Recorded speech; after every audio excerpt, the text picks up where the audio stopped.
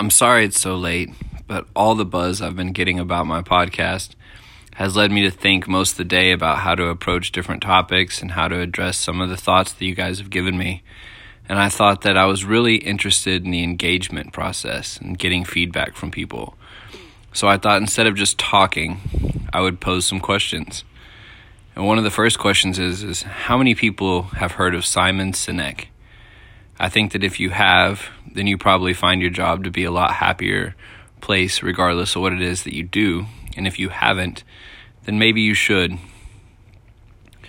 He asks 3 simple questions usually. They start with what you do, how do you do it, and the most importantly, why do you do it? And for me, it took me a while to realize that by answering those questions, I was able to find an entirely new happiness in the job that I did. And if anyone doesn't know, I've flipped burgers since I was 16. So going on 16 years now, I've been a burger flipper. And when I meet people, they ask me what I do for a living. I tell them I flip burgers.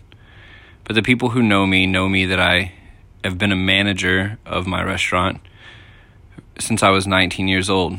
I started out young. And I didn't know what I was doing, and I was full of ego, and I would definitely do things that I wish I could take back and never do again. Kind of embarrassing things, like kicking trash cans whenever I didn't get my way. And then it led me through times of struggling to find a reason for why I still worked the job that I did. I was intelligent. I ran $1 million business. I was very easily able to leave Sonic and go do anything. I could write a resume and say what I've done. I could, show my loyalty for how long I've been there. And yet I still chose to stay. And then so it made me really question why after watching these videos.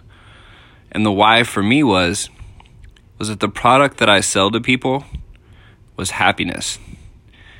Sure, I could find guilt in selling people burgers and fries and soft drinks.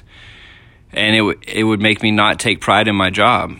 But if I looked at it from a different perspective, if I chose a direction of happiness, of positivity, and I thought, what is it ultimately that I'm giving these people? And why do they keep coming back every day? Is it because I remember their names? Is it because I smile? Why is it? And to me, it's because the product that we serve is happiness. And as long as I make sure that every customer leaves happy, at least within my power, then I can go home at the end of the day and I feel like I did a good job. Because happiness is contagious. And I think that's why I'm here on the podcast, is because I want to spread that happiness to everyone. I want people to be happy for whatever reason it is that you choose to be happy. But happiness is a choice, and it's something that you're going to have to find within yourself. Happiness isn't a product that can be sold.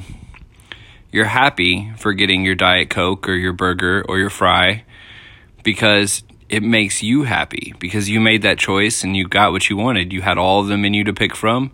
You picked exactly what you wanted and you got it. And so you were happy.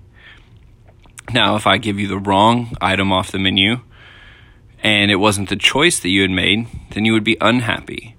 And so the same thing happens in life. We have a whole menu of options to pick from. We can do anything that we want to if we put our mind to it, so we're told. And whenever we don't get what we want, we're unhappy. So I encourage everyone who hasn't heard of Simon Sinek to watch his videos on YouTube, or maybe check out a Barnes & Nobles and get his book, or go on iBooks and download a PDF. But either way, I want you to, 1, make a choice for happiness. 2, ask yourself those simple questions. What do I do? How do I do it? And why do I do it?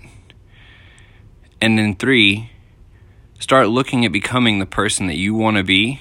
Because if you find out that what it is that you're doing doesn't align with your beliefs and your values, then it's okay to fold. It's okay to stop doing that. If you were trying to win a poker championship and you got dealt a bad hand, would you continue to try to bluff your way through it and hope for success? Or would you simply fold? Lose that battle and try to win the war. Because sometimes when you watch poker on a World Series level, some of the best players in the world fold really early. You think, why would they do that? They want to win. They're supposed to be the best at saving face. Can they not hide the way that they feel and pull out a victory somehow? But sometimes losing is actually winning. Sometimes our setbacks propel us forward. So be who you are, always. Stay true to your beliefs and stay true to your values and continue to grow. Be insistent on your improvement every day. Have a great night.